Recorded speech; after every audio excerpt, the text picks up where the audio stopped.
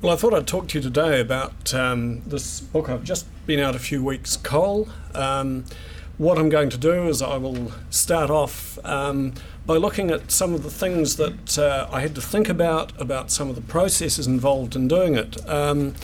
Because it's all very well to say, well, let's write a book on coal, but of course, within the limits of what you can write, within the limits of what is publishable, the question is, how do you create a story that is interesting, that people are going to want to read, and that will capture and hold that reading audience? And this is always the challenge that faces people looking to write a book. At the end of the day, somebody's going to read it, and you have to figure out, well, what am I going to put into it? Now, when we look at coal, there are many aspects of this very vital material that could be covered in a book of this nature. The book, broadly, the brief was historical, and what I decided to do was to look at the way that coal has interacted with humanity, and in particular in New Zealand, through all of the years that we've been here in New Zealand, and to try and put some sort of perspective upon that, so that we can then get an idea and a concept of what it means to burn coal and where we might go in the future. Now, this realistically is what history is about. It's about understanding, it is about broad patterns, and it's about knowing where we have been in the past, understanding it, and so understanding the present and how the present has come to be, and from that perhaps we can get a better idea of where we're going in the future. So to this extent, the book hooked in very closely to the needs and requirements of broad history. Coal being coal, it also had to be a book about geoscience. I had to cover many aspects that we might perhaps not think were historical, that go back into paleontology, back into evolutionary history, and back into the geological origins of New Zealand and the chemical origins of coal. But if we look at all of this in a much broader way, we find that this is also part of the history of it and part of that story. And by broadening the base of that understanding, we can get a better historical picture than if we just looked at the event narrative of history alone. Now, that gave me a structure around which to frame about 70,000 words of text, which is about the practical limit these days that can be written, published, and sold for a reasonable price. Within that, I then thought, well, what about detailing the way that I'm going to tell this story? And it seemed to me that there were tensions within the story of coal that would create a very good dynamic to the narrative.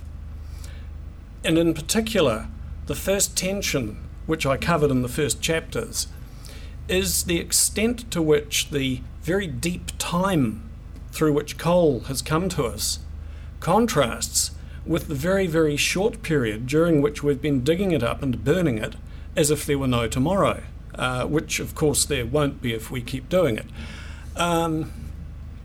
Looking back into the New Zealand side of coal, we find that the coal beds we're now digging up and burning began forming about 65 to 70 million years ago.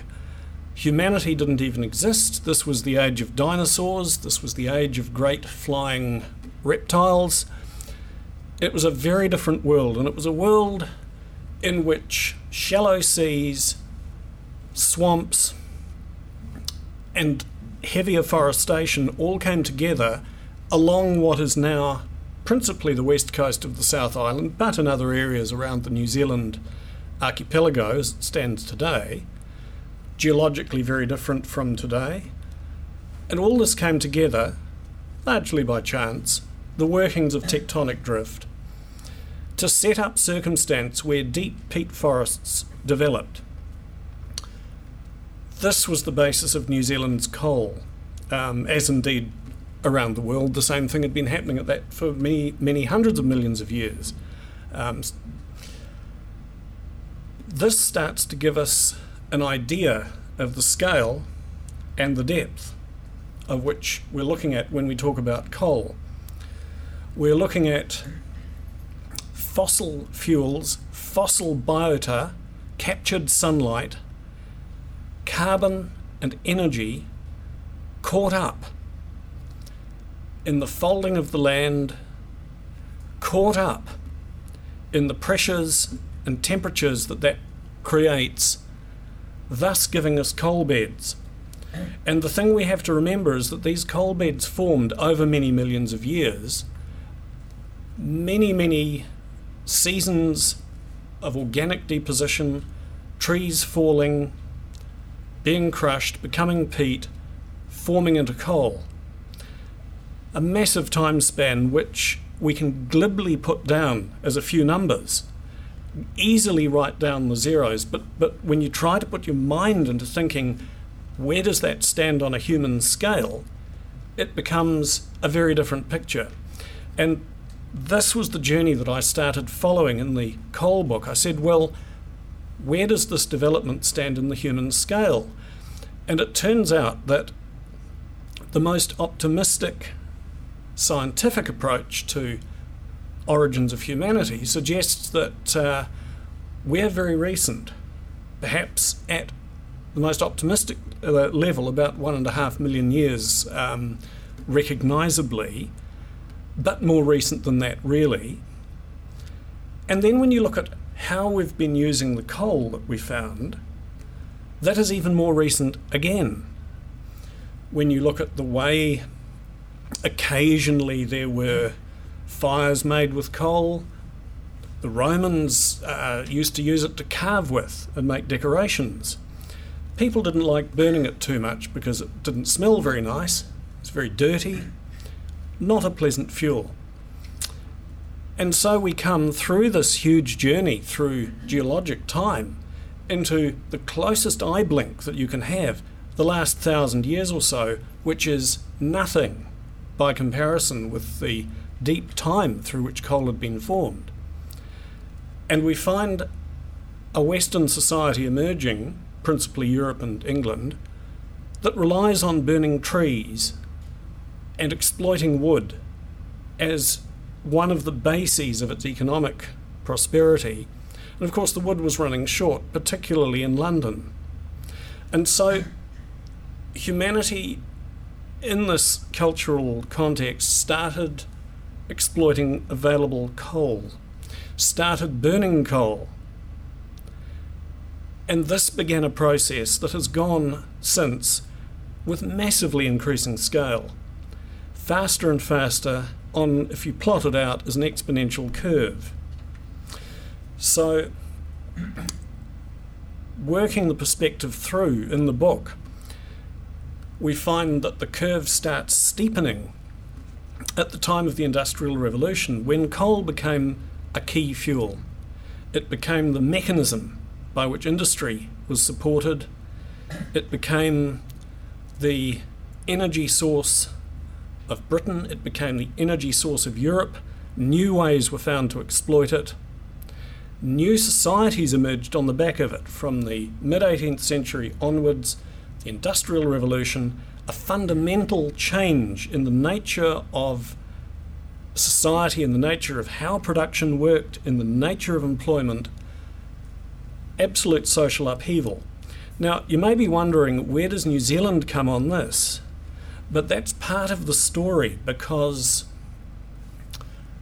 this churning society, this ambitious society, a society that for the first time believed they could conquer the world with science, with measurement.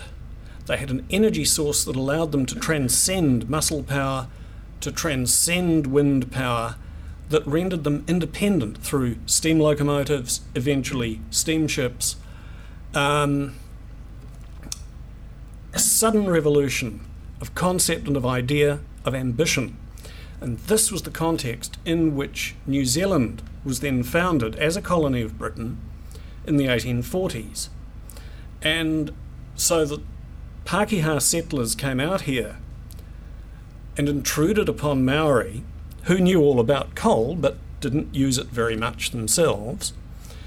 And the Pākehā came out here very much enthused with the idea of building a better Britain, a bigger Britain, a more industrious Britain, and of course there was only going to be one way they could do that. So within a very few years of settlement here by Britain, they were looking for coal. And they didn't have to look very far to find it, although the story was a little bit convoluted along the way. What we can see here is that we're now up to the 1840s, the last less than 200 years, in a story that began 65 million years ago. So this tiny, tiny fraction of the story of coal, only then, here in New Zealand, did humanity intrude in any large scale. And that, I think, was one of the key points that I was giving in this book, was that contrast of scale, the magnitude of what we've done since with coal versus this very deep, huge amount of time that went in to coal naturally forming, developing, and then sitting there. So we come into the colonial age here in New Zealand, and again, themes of coal. How did we view it? What did we want to do with it? How were we going to use it? And these were all things that were absolutely crucial to the development of New Zealand as a colony, because coal was the energy source behind which drove everything. And without it, they would not have had the colony to the scale that they did. The ambition right from the beginning was to build railways, steamships, coal-driven industry, coal gas, and to a certain extent all this happened. The first coal gas plants were set up in Dunedin in the early 1860s. Steamships were brought in. I think the government actually ran a paddle steamer as early as 1845. And efforts were made to build railways. All these things were seen as not merely crucial to the development of the colony, but sources of pride, sources of validation for the ambitions of what New Zealand wanted. We could see this, for example, in the way that Christchurch rallied on a particular day in 1861, I think, relative to the tunnel that now runs, the Moorhouse Tunnel running across between Lyttelton under the Port Hills. Massive turnout. This was a hugely ambitious project. Railway was going to link Christchurch with its port. Progress was the story with the colony. Underscoring for the historian just how important coal actually was. Curious part about that story was that coal was also invisible. People revelled in the expressions of the devices that coal enabled in the locomotives, in the steamships, in the gas lights, the ability to have a gas stove, the ability to have street lighting driven by coal gas. They didn't look particularly to the coal itself. It was a hidden fuel. It was one that everybody handled. Everybody hated handling it. It was very dirty, but they all did it. But they didn't mention or take pride in it. So we have a curious relationship here between coal, people, and the ambition of society. And it seemed to me that looking into the story of New Zealand coal, this was a very important point, because that kind of contrast between social ambition, social reality, and the means by which it's achieved, that pops up quite often through New Zealand history in many different ways. Coal was one very good example. Now, there were other aspects to coal which were even more important for the settlers than the convenience of having light and heat, of having the coal stove in the farm kitchen, which I'm sure many of us will have seen, there was another aspect altogether, which was that this coal was also produced by manual labour digging it out of the ground. And there was a love-hate relationship between wider Pākehā society and the people that were doing the digging. Many of them were imported from England. As always with history, one takes mythic assertions with grains of salt, and the idea that, you know, the coal miners were imported pommy stirrers, which I believe was the way they were viewed, cynically one has to question, was that really the case? There was some analytical work done some years ago to look into that. The Brunner mine disaster gave an opportunity to look at the demographic makeup of the coal workforce and their backgrounds and history. And it turns out, yes, actually there were a very high proportion born in England, more so than for the rest of the colony. So a certain level of truth in the belief. For me, writing coal, there were a number of questions to come out of this. One of them was that, which has exercised academic historians over many, many years and perhaps generations, is the potential, why did New Zealand not have a communist revolution? What threat was actually posed by the supposition that the coal miners were going to lead radical union movements through the maritime unions and so overthrow state and society? Was there really any validity to this? And where did the industrial dislocations of 1890 and 1913 come into it? So I looked in the centre part of the book at how all this went together, because this was also a vital part of the story of coal. This was the human side of it. This was the human side that expressed that hidden nature of coal as an energy source. The people who dug it were themselves in effect hidden, feared, viewed as separate. What did they really want?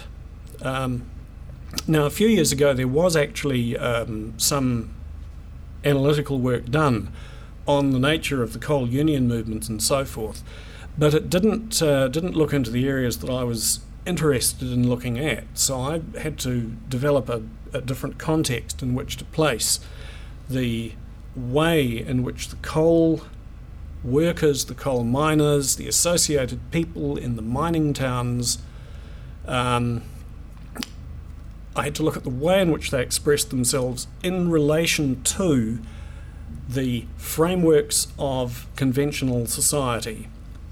Now, it became very clear by doing this that, for example, they didn't want to overthrow society, but they wanted a better deal for themselves. They wanted better work conditions, better pay, and proper social recognition.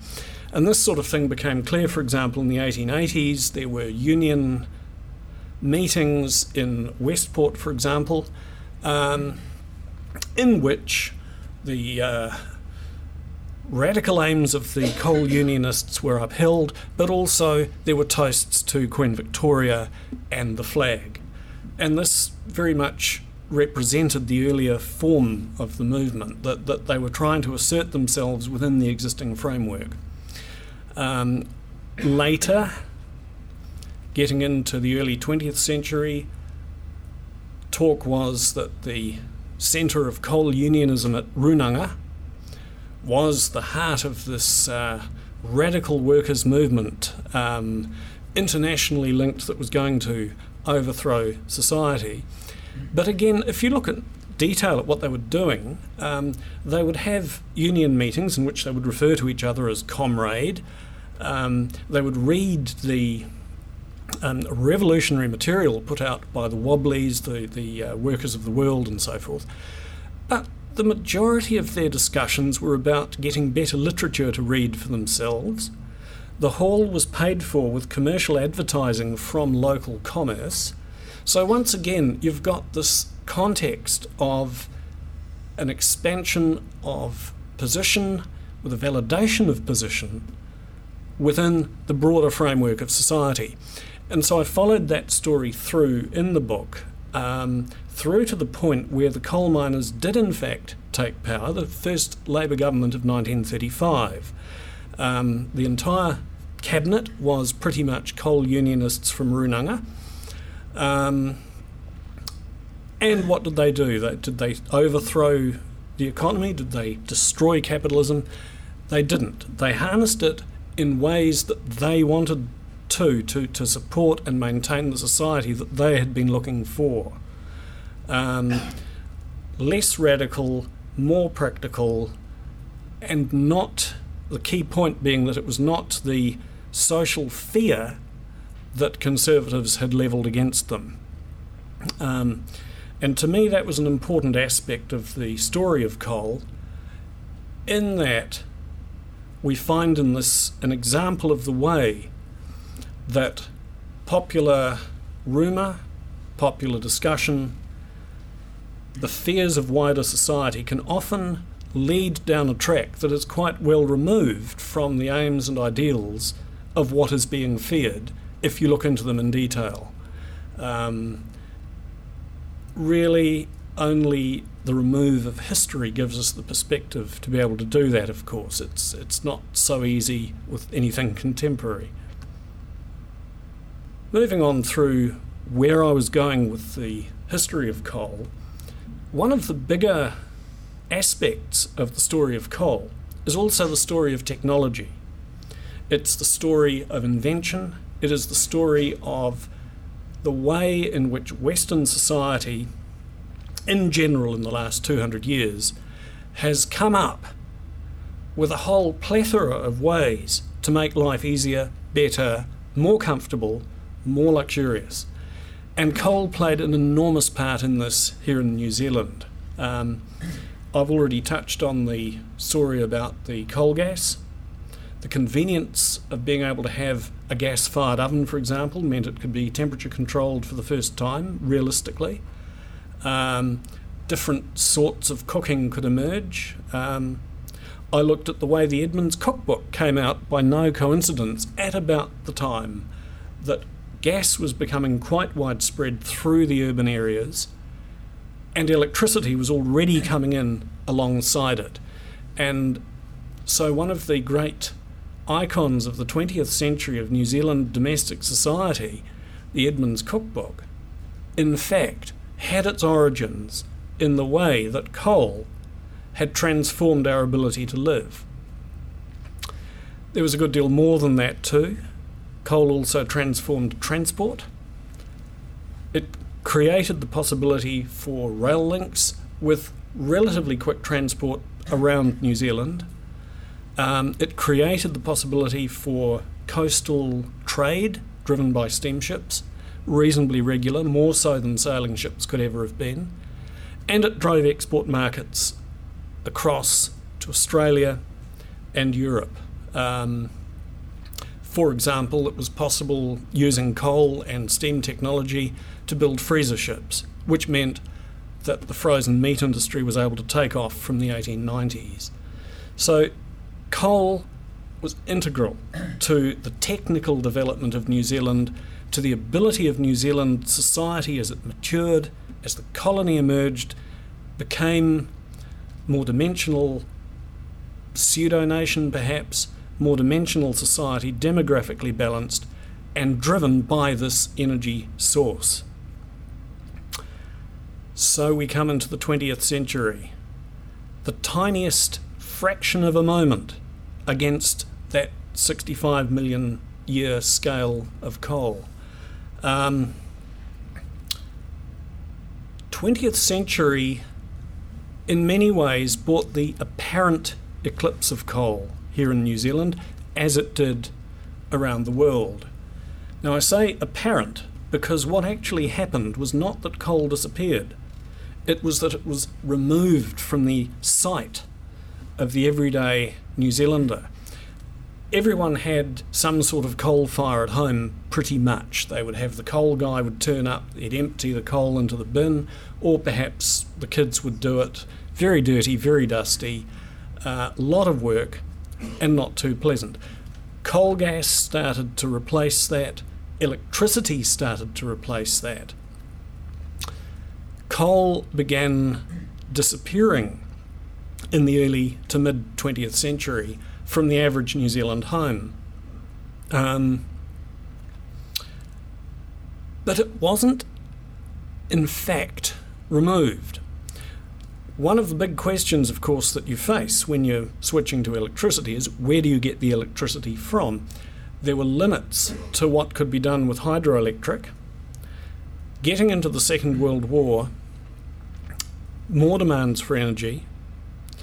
There was the thought that, well, let's build a coal-powered fire station, and of course one was put in Huntly, and subsequently there's another gone in to replace it at Merry, and this is where Auckland gets a lot of its power from.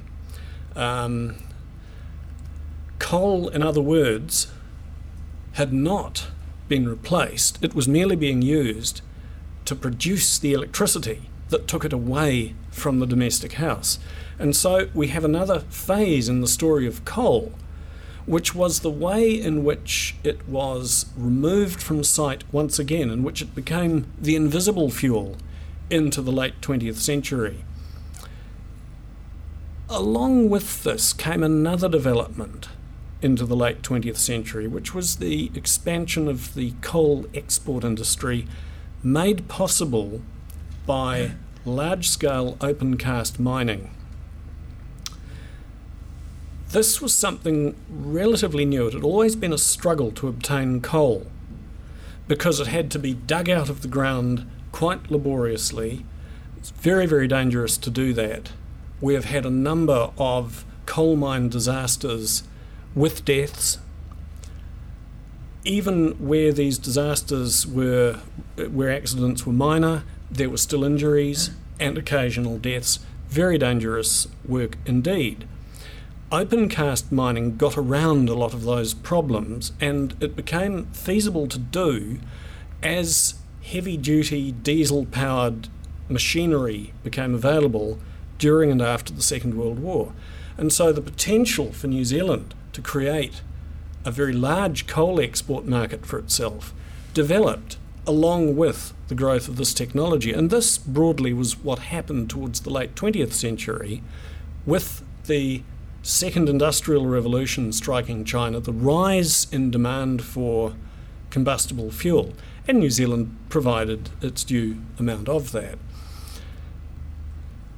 This then allowed me to return in the book to the original theme and concept, which was that you have this very, very ancient material, trapped sunlight, trapped carbon that has been removed from the biosphere over a very long period of time and then for a very long period of time.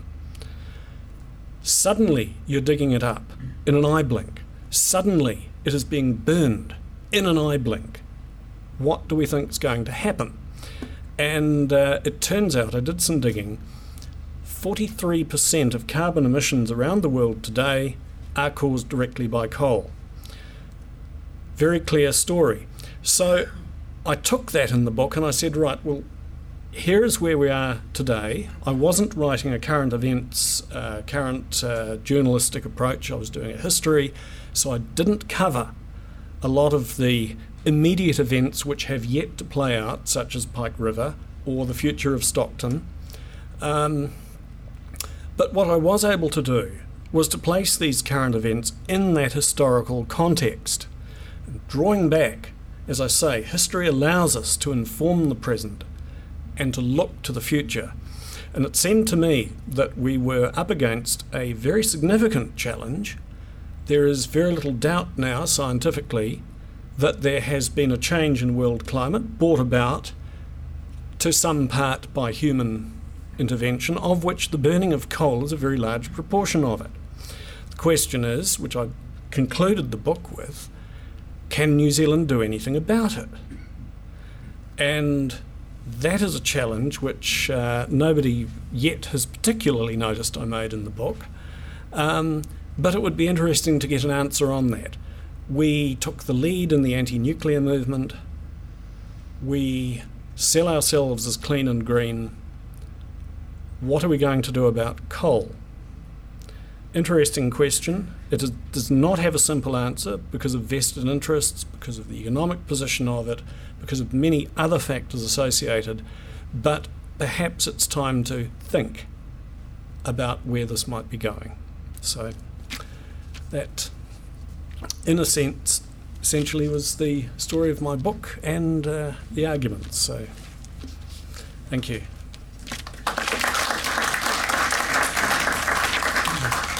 We have plenty of time for questions, and Matthew, another Matthew here, is in a microphone which we can carry around to anyone who wants to ask a question. I'm not sure where the coal mines are now that are still functioning, and I would appreciate if you could tell me that, as well as where the anthracite is and what's happening to it.